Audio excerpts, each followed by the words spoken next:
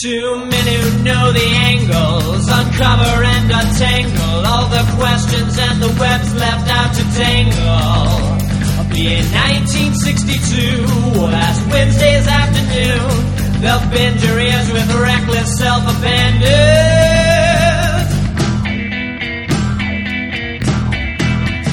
The amazing Spider-Talk. The amazing Spider-Talk. Come swing through the air, sit back and prepare for the amazing Spider-Talk.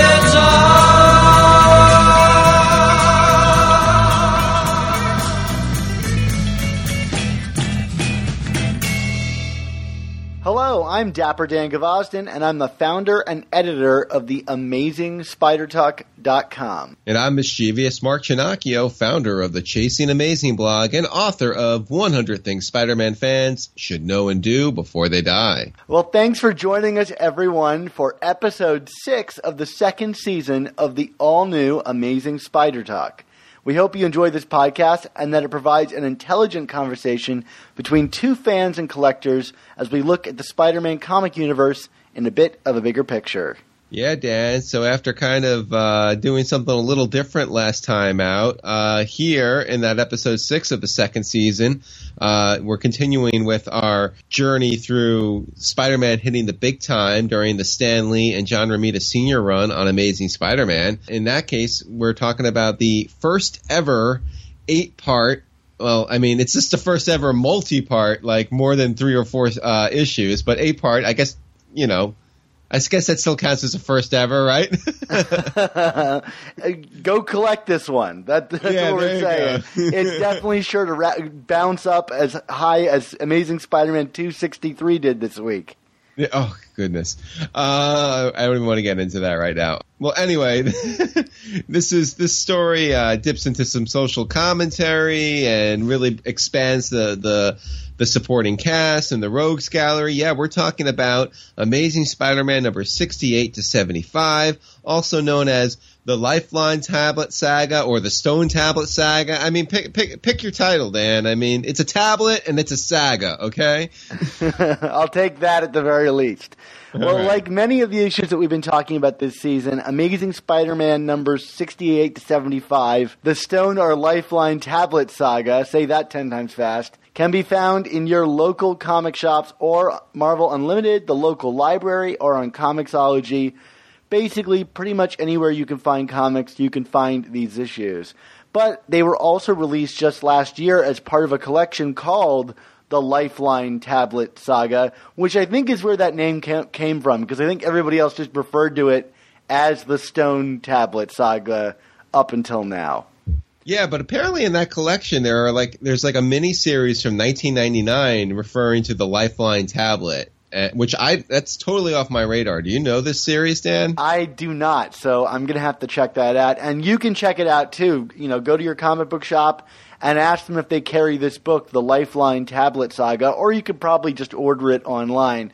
So if you want to read just these issues, that's an easy way to do so. So whether you've read these stories a million times or not at all, we hope you enjoy our episode entitled The Stone Tablet Saga. Or is it the Lifeline Tablet Saga? I'm not even sure.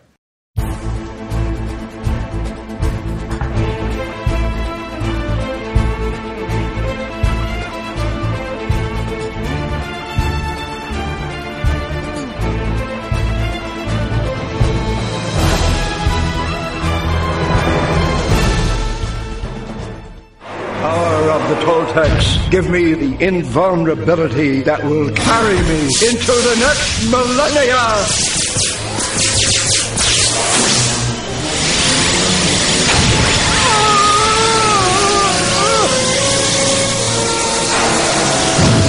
Father! Are you all right? Better than all right. I feel wonderful. Dr. Connors, where are you? I don't want to be like this! Make it stop. Please, somebody help me!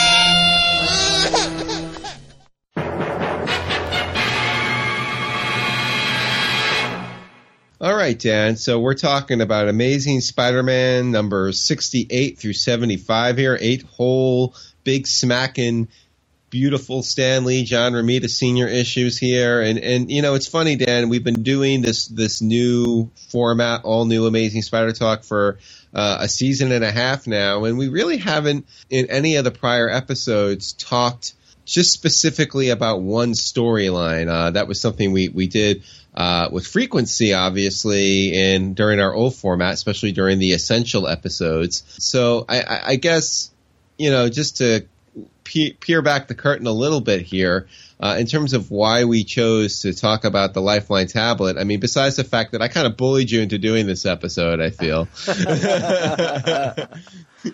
It's the best kind of bullying. It's like, hey, you're going to eat this ice cream right now. I want to talk about this, Dan. Let me talk about it, please. But no, Dan, I mean, and I think I kind of won you over to my side. Not that you were fighting it all that much, but you know, I found this storyline to be pretty significant from a, you know, Spider-Man historian standpoint, because, you know, especially when I was going back and doing the research for you know, my book a couple years ago.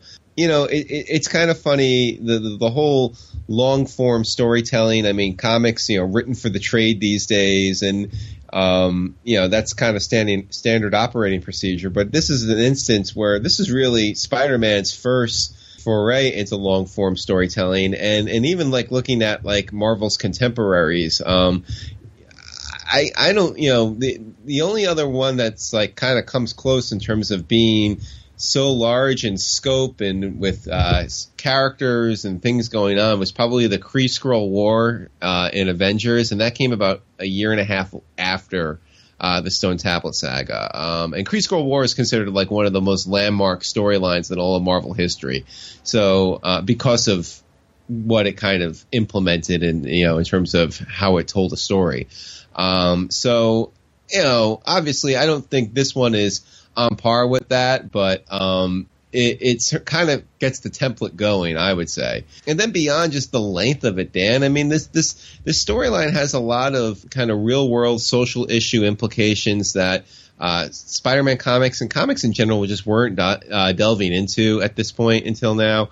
Looking very strictly at a Spider-Man micro level, this kind of really sells the idea of the street level universe that we talked at length about in the first season, with characters like the Crime Master and the Enforcers and thing. I mean, I feel this kind of takes that idea and does it one better, because these characters are a little less hokey and you know, kind of silly. I mean, you know, the street level characters during the Lee Romita run are a little more you know, kind of, there's a realistic criminality to them, if you know what I mean. It's funny that you say that, because one of the reasons I push back on, you know, talking about this on the show is because this arc, you could look at it kind of, I don't think each issue stands on its own. There are some that are more standalone than others. When we start getting into the kind of villain of the month, kind of middle chapters of this book. But when I think about this story, I always think about the end of it, where it's kind of goofy and I mean, in a good way, and kind of fantastical. And I forget about the street element of it that so dominates the first half, and the kind of tablet, you know, that eventually would go on to be so fantastical is really downplayed for so much of the story that you can almost forget that it's a long form story arc that's occurring. And so I had kind of forgotten about how landmark that was. It's a quietly doing it, and in an era where comic books are so loud these days about what they're doing and how spectacular they are, this was really refreshing to read. And I upon reading it immediately was like, Mark was absolutely right to want this one to be included in, you know, our precious 12 episode format. Fair enough. Well, you know, we'll have to save that soundbite. Mark was right. You know, just take that Come on, fans! I need some audio engineers out there to take that bite and send it and put it on the internet, put it on Twitter. Let's make it happen. You'll be lucky if I include it in the episode. Yeah. Oh, this is a private conversation occurring right here. Oh, boo.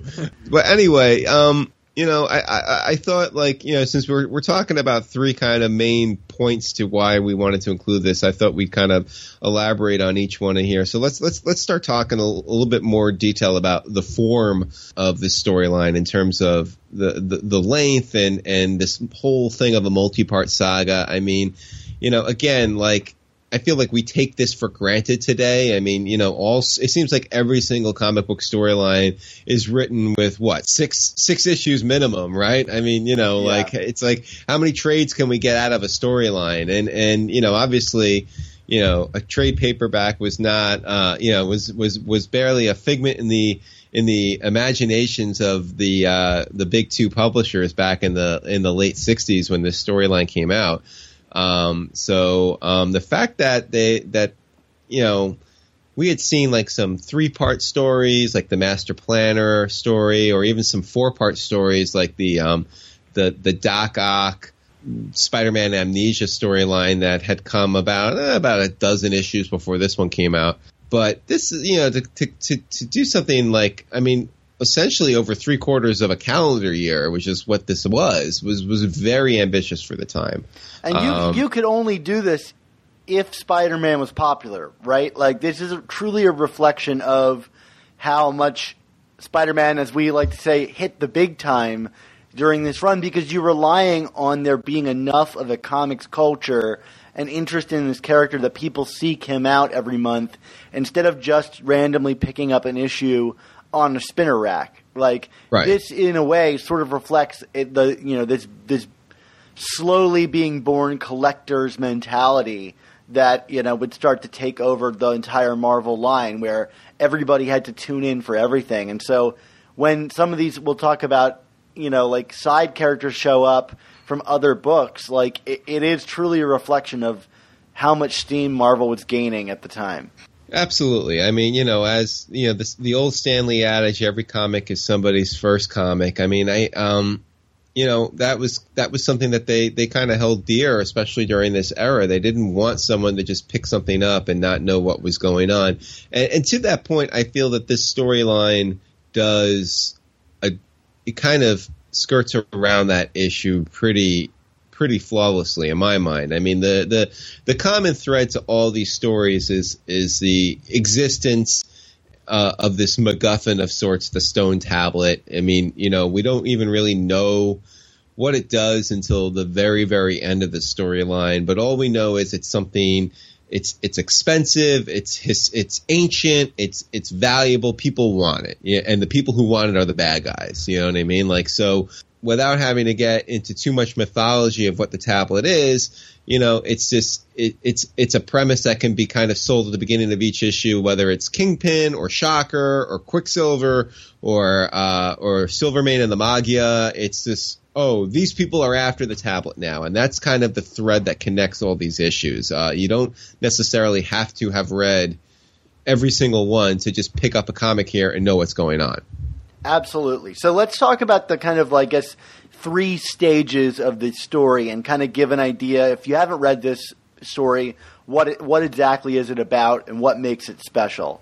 The first part, the first couple of issues, it deals with Kingpin trying to get the tablet, and the tablet being at Empire State University, which is where we start also getting into some of the social issues. But there's protesting on the campus, and Kingpin uses that as an opportunity to steal the tablet.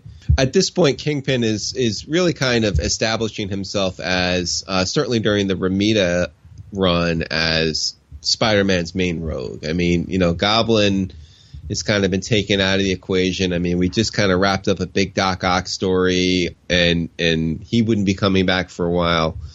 The fact that, Kingpin is the guy here, that's significant. And we're also getting like a peek into Kingpin's like expanded universe, which I think Romita would get into later on, not during this arc, but later on in his run. I mean, we are under the impression that there's a wife that's scary. Do you like that throughout this, where it's like, oh, but you're afraid of your wife, right, Wilson? Yeah, she kind of makes an appearance. Like, she's like a shadowy figure in a car later on. Right. And then the second part of this is like these like kind of like series of standalone issues, right? Which is kind of cool. It's cool. It's the least effective part to me. I mean, you've got Quicksilver and the Shocker and our favorite Man in Leather, Man Mountain Marco. Yes. Who kind of hangs around for the rest of the story in a way that the Shocker and clearly Quicksilver do not. Right.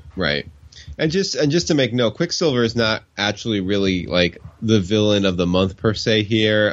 Actually, this was some of Stan Lee's world famous salesmanship here, in that Quicksilver's brought in as a way to tie into the Avengers story, but it feels. I mean, it's clearly like a marketing ploy, but at the same token, it feels a little more organic than, say, like Amazing Spider-Man Annual #1, where like they're just not even being subtle about look, there's Thor flying. Go read his book. The only way that book could be less subtle is if you open the book and it was just a series of ads instead of comics. Like, yeah, and that's essentially what a large part of that is. Yeah, this is harmless, I think, and it works because there's an idea. The transition into this kind of section of the book is that the Kingpin frames Spider-Man for helping him steal the tablet. So, in order to prove himself worthy of the Avengers, Quicksilver is going to take out Spider-Man and save the city of New York several $1,000s, I guess, cop fees. Yeah. And like you said, it's Quicksilver's on the outs with the Avengers based on something that happened in that series. So again, it kind of makes sense, and it's a good way to get someone to be like, oh, I guess I have to check out this Avengers book. What's going on with Quicksilver? You know what I mean? And not for nothing, I think it's a pretty cool cover that we get here. I mean, I like how Romita renders Quicksilver throughout this storyline, so it's kind of forgiven. It's fun. Hey, can I coin a new phrase for this kind of story? Yeah, what's that? I'm going to call it the monthly misunderstanding. Oh, it sounds like very sitcom-ish. I love it. There we go. For all the issues that are based on a faulty disagreement, I guess. There you go. It's like the template for a Marvel team-up. Yeah, exactly. And then, the last kind of arc to this arc within an arc, is, it deals with Silvermane and the Magia. And this is kind of, like you said, where it gets a little silly. Because then we kind of learn that this ancient tablet actually has the code for the Fountain of Youth. And then we get like Kurt Connors into this, and he's kind of fighting his lizard instincts again to decode the tablet. And then Silvermane gets a potion from it, becomes young and kind of frightening looking, like almost very, it's like, a truly Faustian bargain being struck here. And, in that vein, then reverts all the way back into being a baby, which is kind of like, what? Like, what did I just read? The creepiest thing about it to me, other than the image of, like, the child disappearing into the closet thing, which is terrifying, is, like, that young Silvermane looks like an angry Peter Parker. So you've got this, like, kind of strange moment where Spider-Man is chasing after himself in some sort of way. Oh, sweet youth, how we all look like Peter when we're young. Oh, John Romita Sr.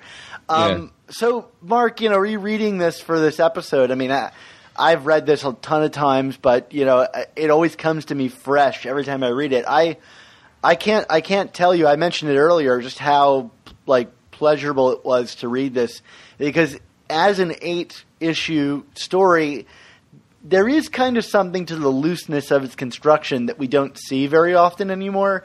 Everything kind of, now if it's an 8-parter, it's got to be this momentous occasion where all of the pieces of the clock are working perfectly. I liked how much room to breathe there was in this and spend time with Peter at home. There's a great moment where he just kind of falls asleep exhausted into his pillow. And I thought, man, it's been a long time since I've seen a moment like that in a Spider-Man comic. I gotta say, like, this was really just fun, truly fun to read. How about you? Like, what was your experience reading this through before we get into kind of the details of it?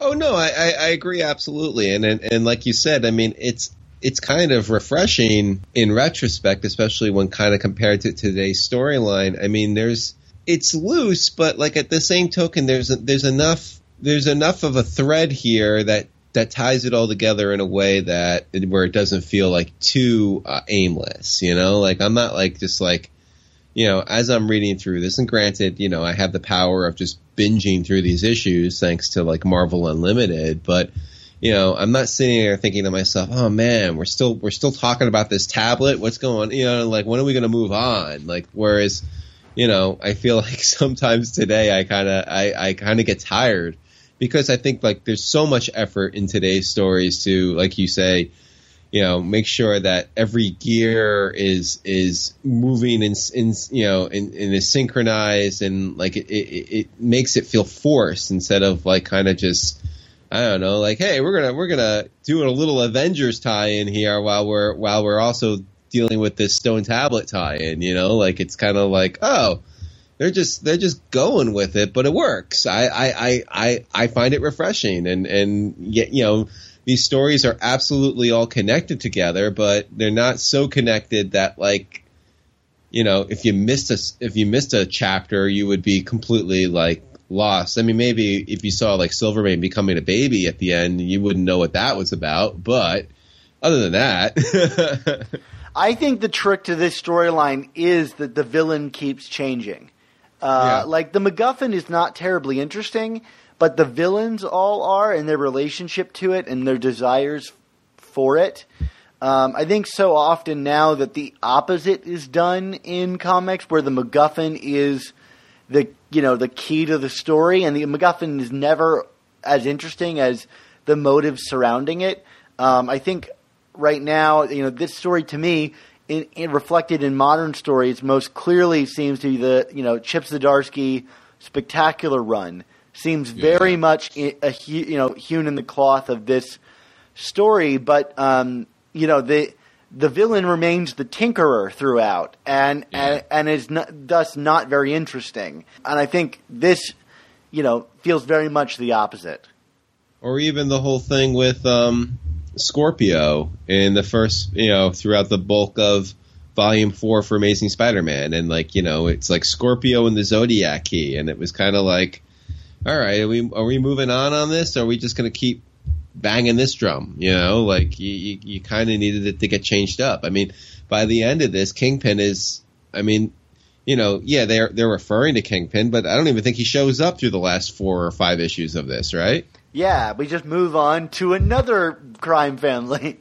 There you go, because, you know, there's plenty of room for multiple crime families. Now, the other thing that I think really kind of sets this story apart is the social aspect of it. I mean, it's funny whenever I think of a Spider-Man comic in protests. I mean, before I think of this storyline, I always think of that scene in Ditko's last issue where, you know, Peter in full Ayn Rand mode goes like, oh, what do they want this time? You know what I mean?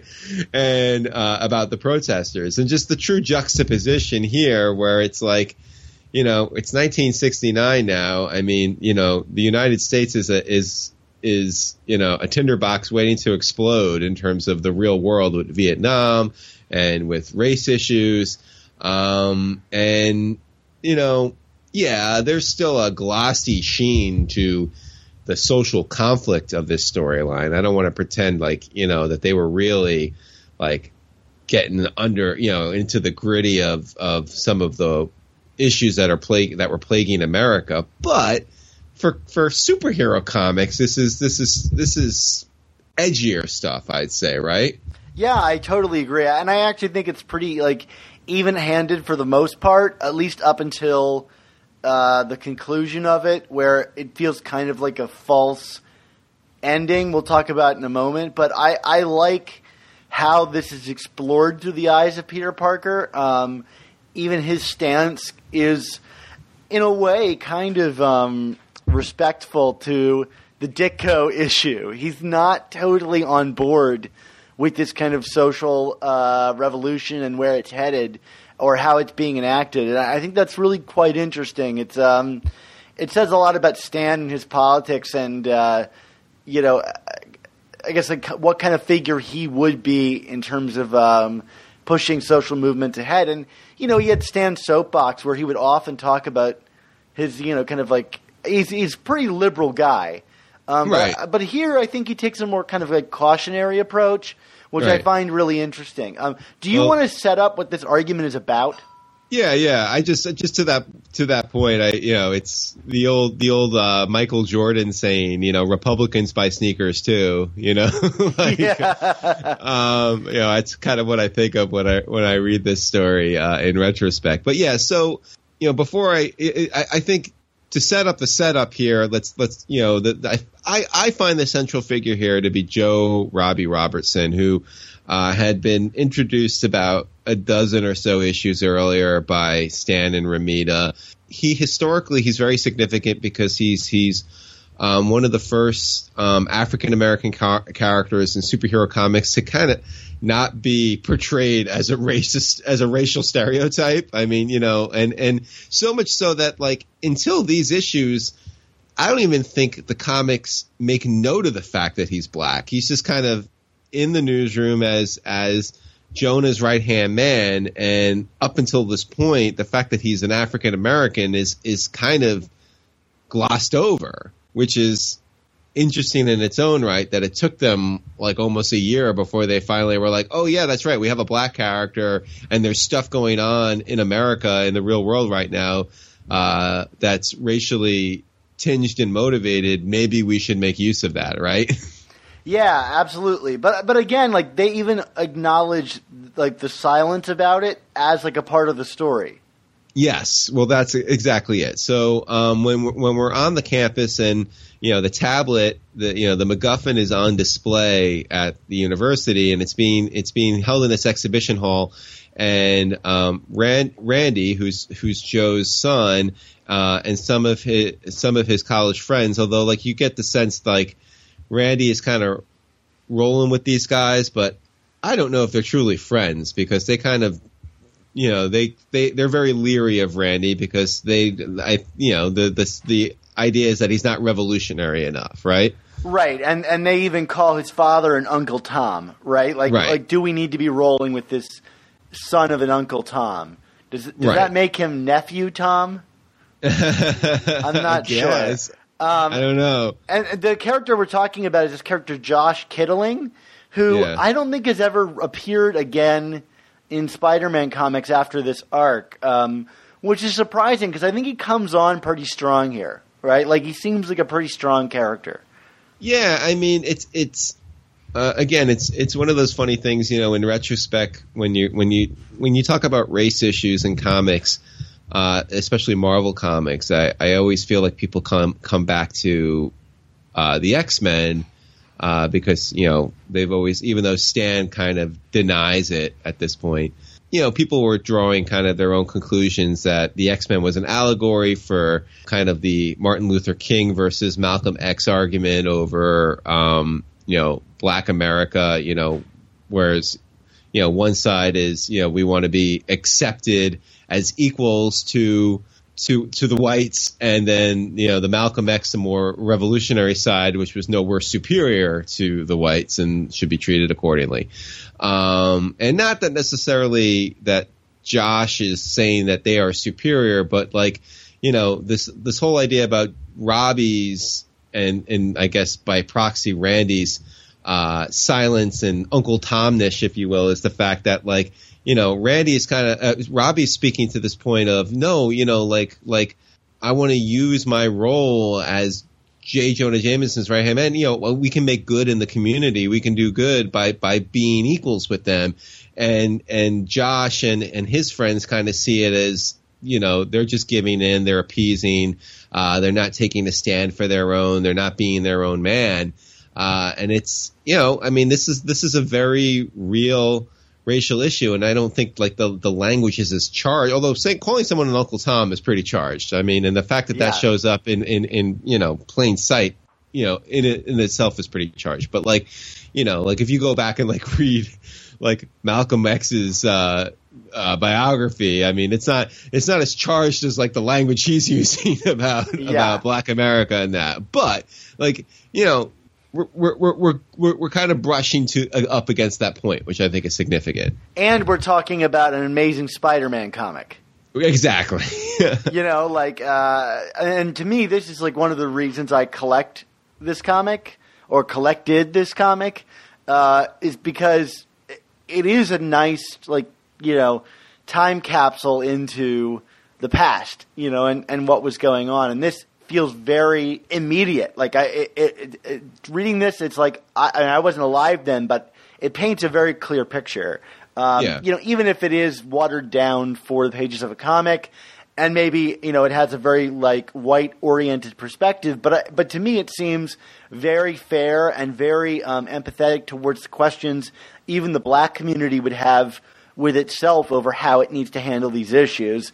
The issues here being about a low rent dorm on campus. But, that whole point aside, it feels so much larger in the way that superhero comics can. They can paint this tapestry that stands in for something far more grand. Yeah. And just kind of to backtrack a little bit, like, when I was talking about the X-Men allegory earlier, it's important to note that, in X-Men, the Magneto and they're the Brotherhood of Evil Mutants. They're the bad guys. Here, these kids, no one is portrayed as being bad here. Like it's like their point is given agency. It's a valid point. No one is like being like. I mean, yes, Peter is kind of being cautious and non-committal about where he stands on this, but that doesn't necessarily mean that he thinks anyone is wrong. Well, that's what I like about this. Like, Peter, he's very reluctant to get involved in the protesting because they seem so extreme in their actions. It does eventually escalate to them doing stealing and and scheming to damage property. Not on the level that the Kingpin might. Right. But Peter says, my heart is with them. But I need to hear all sides. I need to hear what the dean of the school, who's the opposing force, or the presumed opposing force, has to say. And to me, that, I don't always want to think of Peter as Stan's mouthpiece. Right. But I can't help but think that, perhaps that was Stan's political stance at the time, is that, both sides need to be heard in kind of a civil way, before we kind of lean into extremism. And, reading this today, I don't want to, get too political on this show, but, I found it really refreshing to kind of read a story about this when so much of our, I guess, everything we, read and are a part of these days seems so extreme. So I found that refreshing at the very least. And then, of course, apropos of nothing, all of this, kind of equivocating from Peter just makes him look like a total wuss in front of Gwen, right? Yeah, I didn't remember being so much of a firebrand, but here she stands up for herself in front of all these guys in this, this picket, I guess, and is ready to throw down with them. It actually reminds me a lot of Ultimate Gwen, where she pulls a knife on people at the school. I was like, okay, I'm ready for this version of Gwen. I don't think we would ever fully get it, but. And yet at the same time, she's defending someone who she herself is kind of questioning whether or not he's really worth defending.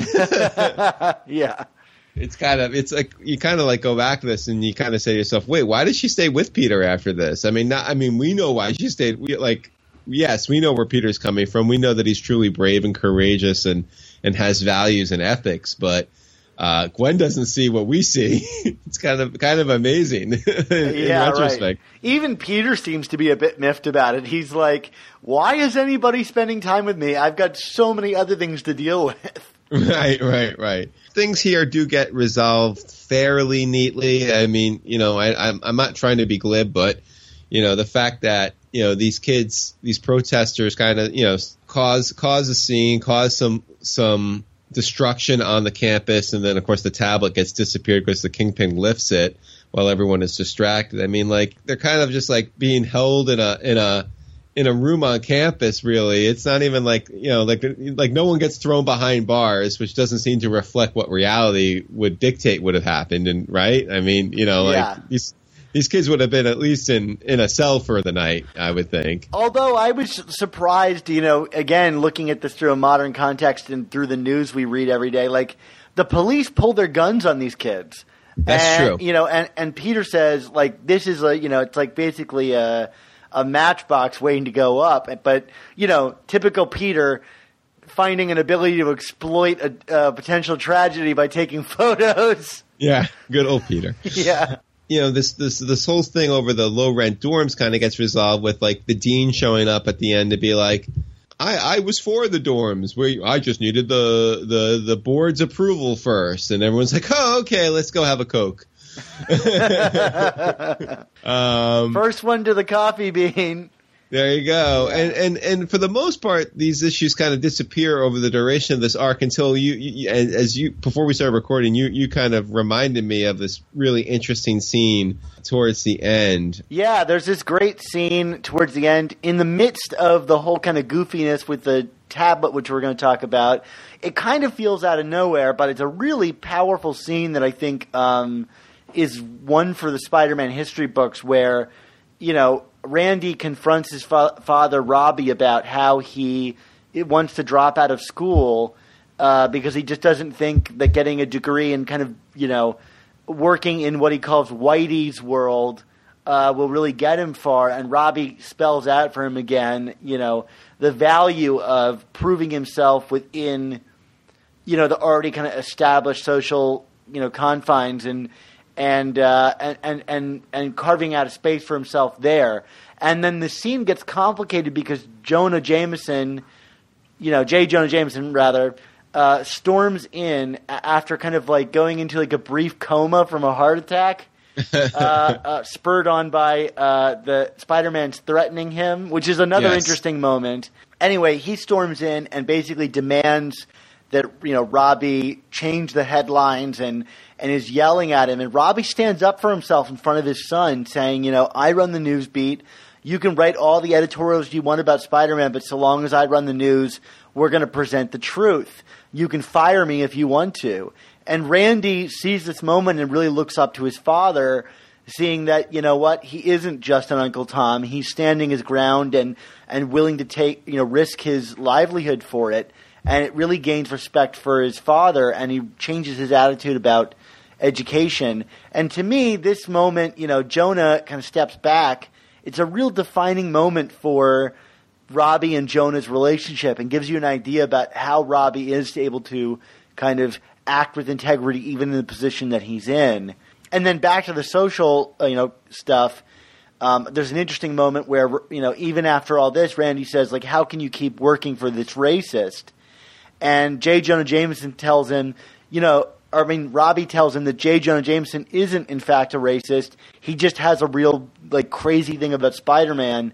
And that it's important that we don't label him a racist because we need to know who our real enemies are. And to me, I think is a really valuable lesson even today, that we keep an eye on who our real enemies are and not make causes of everything. Yeah, absolutely. I think that's a great takeaway. And again, it's kind of to the point of what we've been talking about all this season versus last season. I feel like this is another example of kind of Romita and Stan working together to kind of not necessarily soften the edges, but Jonah under the pencil of Ditko was more one dimensional. Great character, don't get me wrong, but he more or less was a villain. He was a villain without a superpower, I feel, in those first 38 issues. I think Ditko's Jonah would have fired Robbie right then and there. Yeah. Well, I don't think Ditko's Jonah would have a Robbie working for him. That's true, too, yeah. You know, like why would he have anybody that, and I'm not saying because Ditko's Jonah was a racist, I'm just saying that why would Ditko's Jonah have anybody who could potentially disagree with him to the degree that Robbie does, you know, like question my integrity, you're out, you know? So it's just an interesting kind of, again, display of the evolution. These are always the issues I come back to, the comics I come back to when we get a great Robbie story today, or even those great Robbie stories from like Jerry Conway's second run with Spectacular and Web of Spider-Man, like the Robbie Tombstone stories.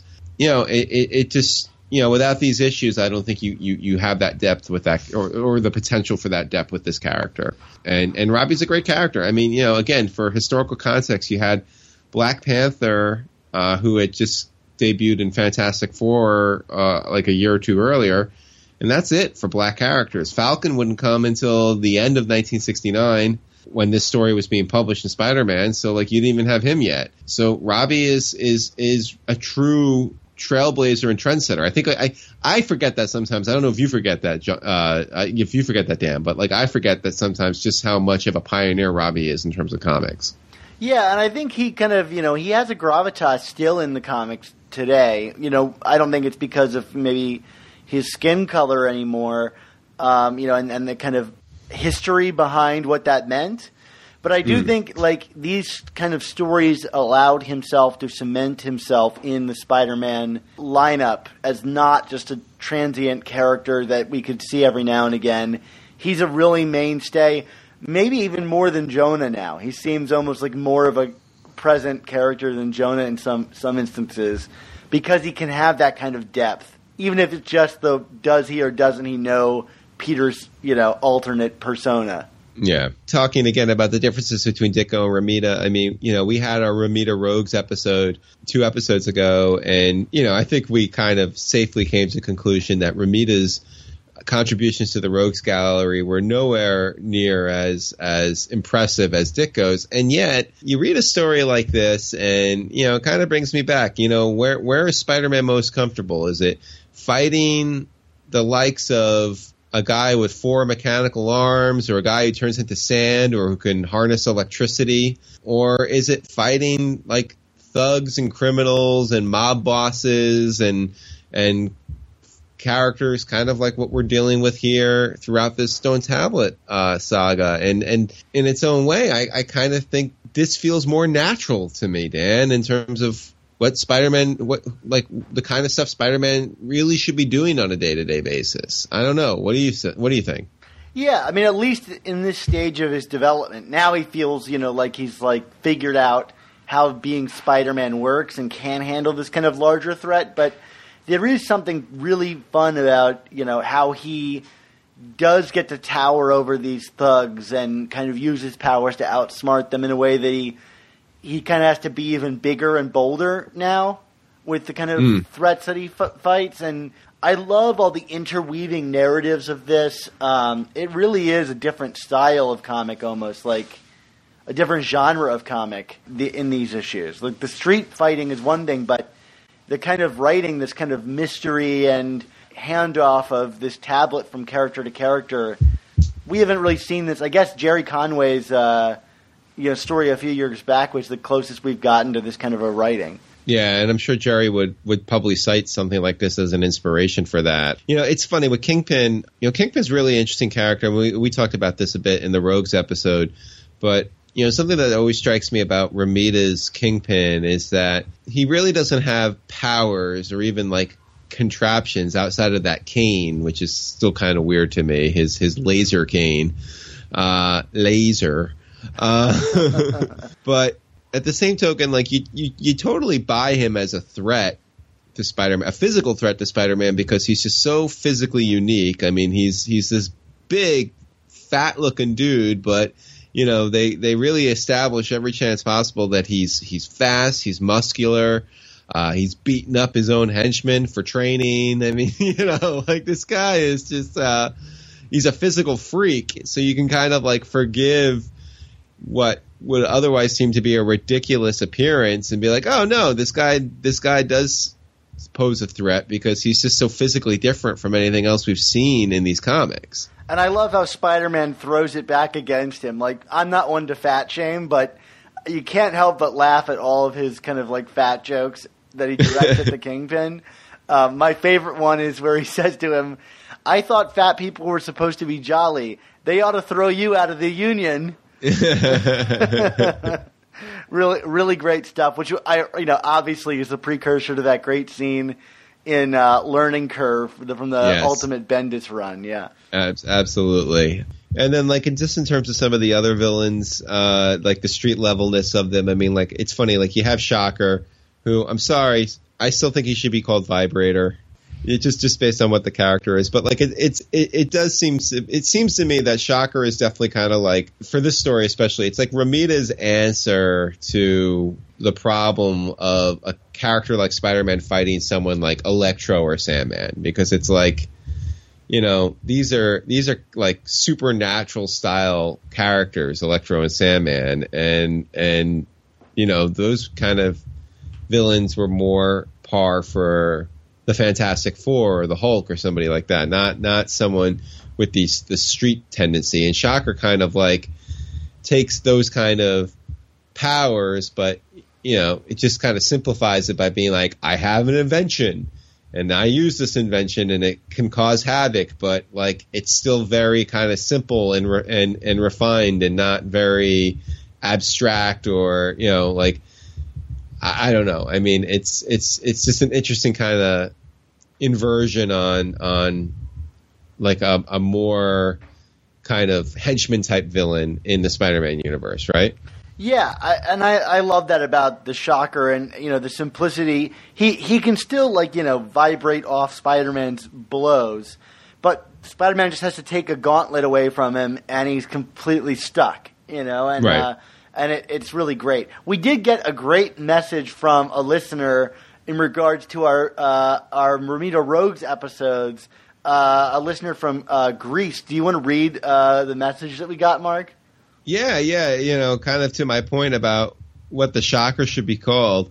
Our reader, Kostas Karasikos, and if I said that wrong, I apologize, writes in, Shocker and Vibrator translate both in the Greek word for vibrator. So at one point, a second publisher took a crack at publishing the Amazing Spider-Man comic, and the publisher had this knack to translate everything very literally, including names.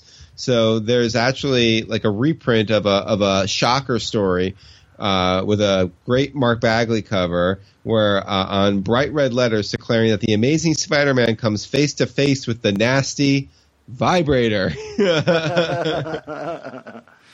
So there is some fun in translation there. A true Tower of Babel situation here.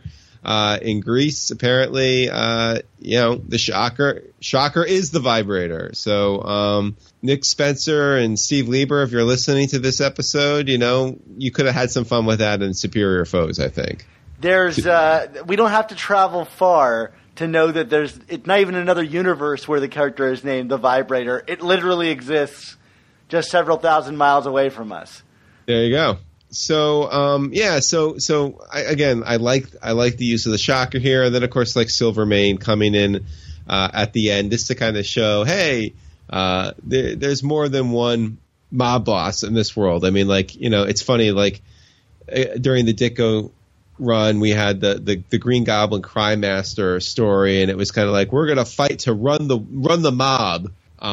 Whereas I feel like this one is a little more refined. There's families and I guess someone was reading his Mario Puzo or something and got some inspiration, right? Yeah. There's even a character that I forgot about, Caesar Cicero, the kind of crooked lawyer to all these guys, the sort of fixer type. He's the fixer. Did he fix anything for J. Jonah Jameson or? That was his third client, was J. Jonah Jameson. All right, that's as political as we get. But yeah, so again, it's not that it's the most significant thing in the world. I mean, as you said at the beginning, Dan, I mean, Spider-Man in street level, it's not the first time, and you know, obviously we've kind of naturally evolved away from it as like Spider-Man has become more comfortable. But I do like how this storyline, you know, kind of moves away from the Ditko villains. You know, we had a run of stories up and through this point where it was a lot of like Vulture and Kraven and Doc Ock, and I feel like in doing Stone Tablet Saga, we really kind of get away with it. Romita kind of has a little more freedom to create a rogue universe, and reading this in retrospect makes me think maybe I was a little too hard on some of his rogues in that one episode. I don't know, maybe or maybe I should have been hard. I don't know. What are do you speaking about Man Mountain Marco? Are you falling in love with his leathery chaps? All right. Well, Man Mountain Marco's still pretty ridiculous, but yeah, I agree. I mean, the Shocker is handled here with like real seriousness. You know, like he's a real threat. Good old Herman Schultz. You know, he's a toughie. Just depends on you know, who's writing him, I guess. Well, Mark, I thought this was a really great run to read, and I think absolutely, like, it makes me regret not including this in our essentials. Although it's such a long story and such a kind of scattered story, I didn't think about it as one collected thing. It's all right, Dan. You know, that's why we have the power of the new format. We don't have to talk about essentials anymore. It's all essential. Of course it is. Of course it is. Well, why don't we take it on out of here, Mark? Well, sure. Well, thanks for joining us for our 6th episode of our 2nd season of the all-new Amazing Spider Talk. Dan, our next episode will be out in about 2 weeks, and what's going to be the title for that one? Yeah, Mark, the show is going to be called I'm Spectacular.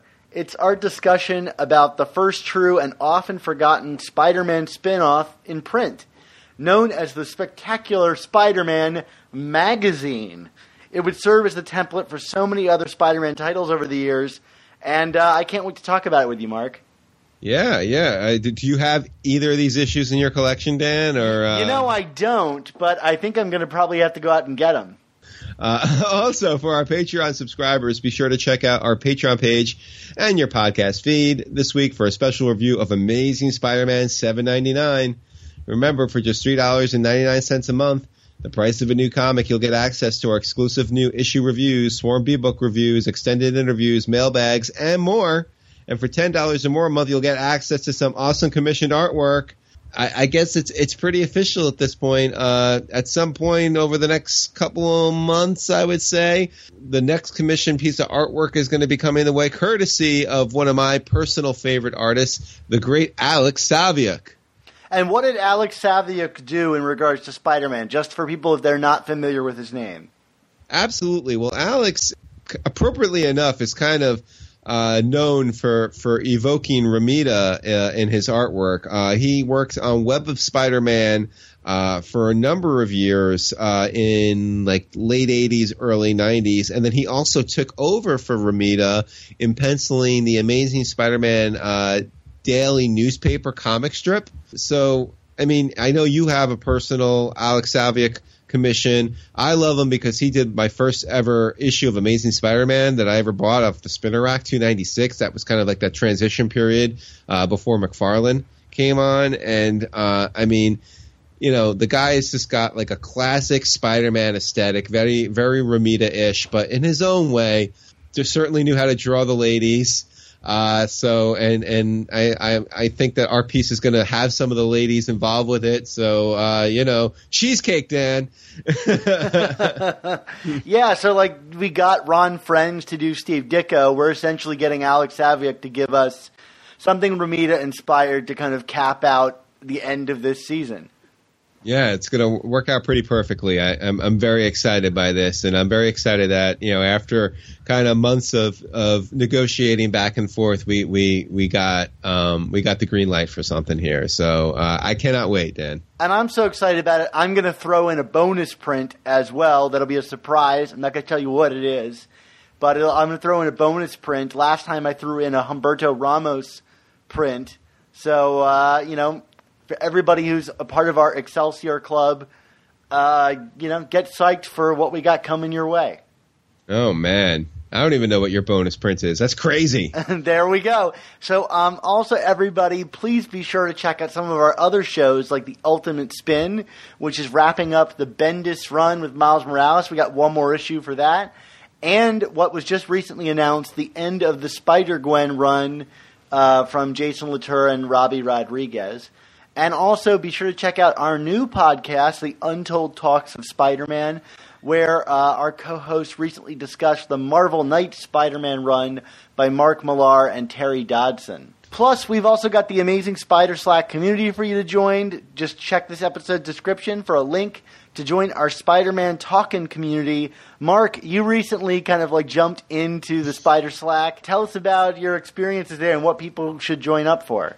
Yeah, I mean, it's a great place for conversation on a whole range of different topics related to comics and comic media and, of course, Spider-Man. And I've enjoyed it. And, I'm not going to lie, Dan, I've kind of enjoyed coming into a couple of discussions and just throwing some bombs in there like, no, this story's terrible. Or, oh, hey, Dan, I'm going to goad you about annuals or whatever, because, that's what I do. I'm a troll, Dan. It's cool, right? I mean, but I'm a lovable troll. Yeah, I'm not sure if I'm thankful you joined or not, but it certainly made things more colorful. So, yeah, you join us on Spider Slack. It'll be a lot of fun, I guarantee, until we all decide to band together and boot Mark out.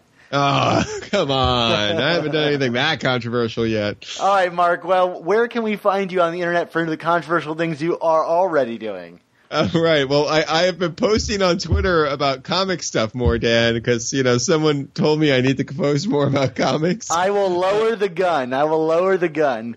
But you can find me at Chasing ASM Blog, and of course you can find me on SuperiorSpiderTalk.com, ChasingAmazingBlog.com, and my book, 100 Things Spider-Man Fans Should Know and Do Before They Die. Every couple of weeks I get a tweet or a Facebook post from somebody saying, hey, I just got your book. And I'm very excited that the people are still buying the book, still getting the book.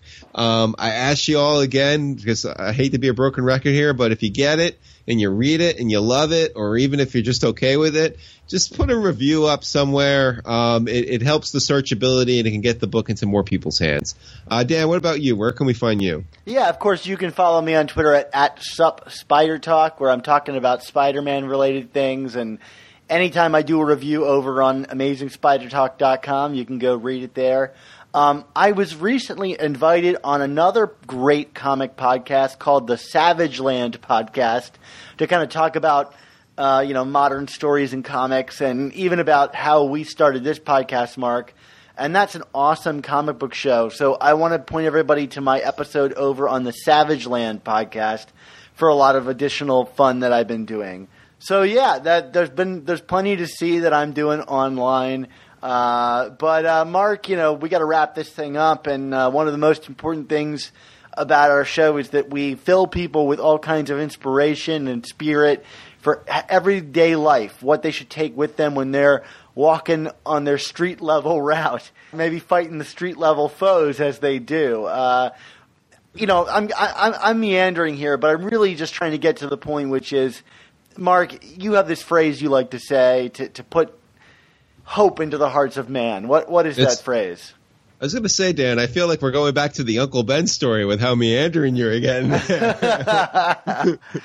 But to cut to the chase, yes, my inspirational quote is, with great podcasts must also come the all-new Amazing Spider Talk.